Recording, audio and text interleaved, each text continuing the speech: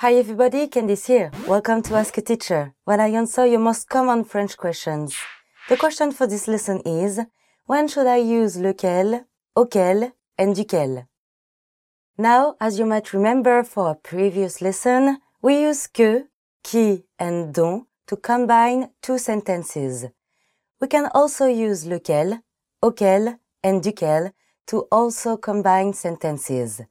Let's have a look at when we should use them. Lequel can mean which. We can use it to ask a question when the object is known. For example, quel livre veut-il? Meaning, what book does he want? Can become lequel veut-il? Meaning, which one does he want? Passe-moi l'assiette means pass me the plate. Laquelle means which one? Notice anything different? Unlike which in English, lequel has to agree with the gender and noun. So we also have lequel, laquelle, lesquels, and lesquelles. Le, la, and les are the definite articles. And you add l, e to the end to make it feminine and s to make it plural. Lequel, laquelle, lesquels, and lesquelles.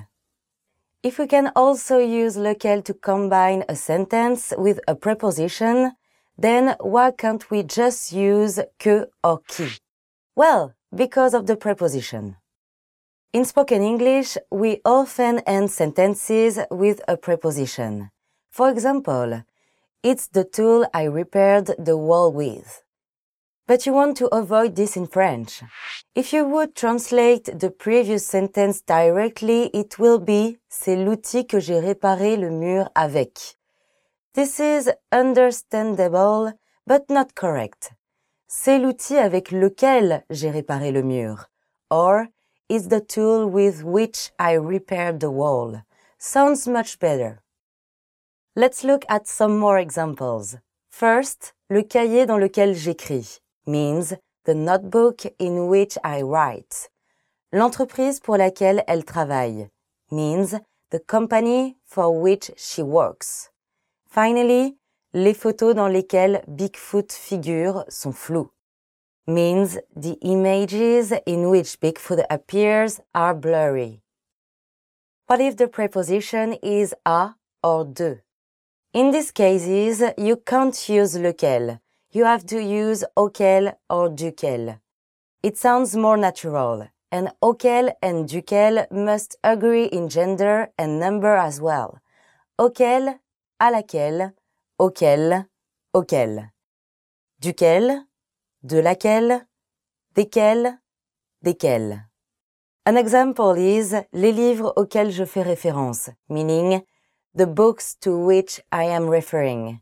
Le magasin près duquel je travaille, meaning the store near which I work. Lastly, let's talk about how we use duquel in this case and not dont. This is because it's a prepositional phrase. So remember, for phrases like près de, à côté de, and en face de, use duquel, not dont. Okay, I hope I helped clear things up for you. If you have any more questions, please leave them in the comments below and I try to answer them. À bientôt. See you soon.